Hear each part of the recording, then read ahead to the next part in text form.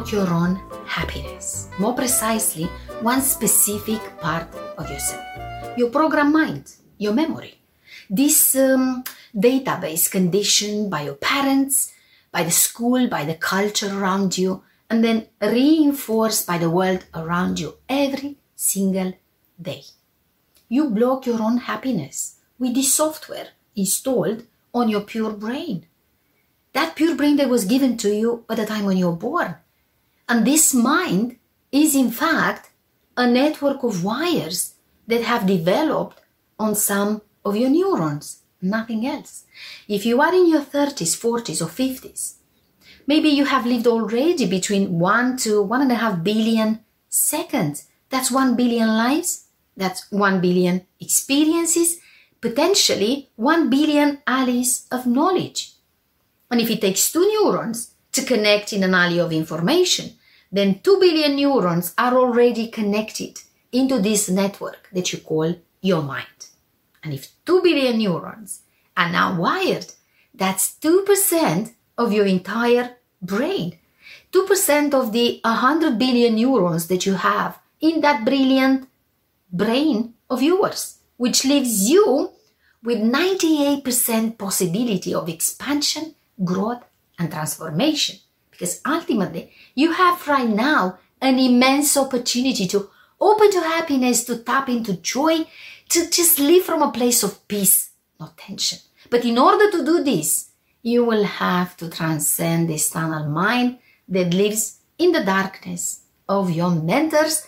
Step out from these existing networks into the mind of your choice, into your freedom and liberation. I know, not as simple as a finger snap, but trust me, it is very possible and it's highly achievable. Of course, your programmed mind will not be interested in this. Your conditioned mind does not want to hear the truth.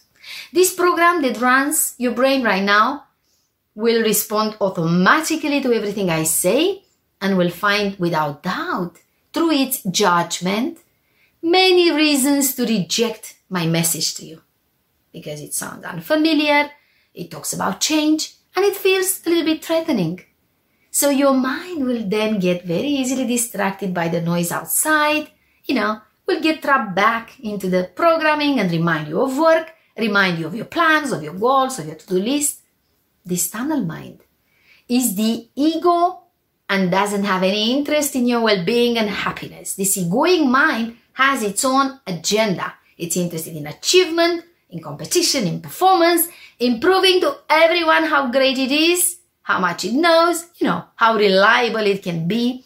And when you identify with that, well, it does feel very real, but it is very deceitful. And I will challenge you right now to verify it right now.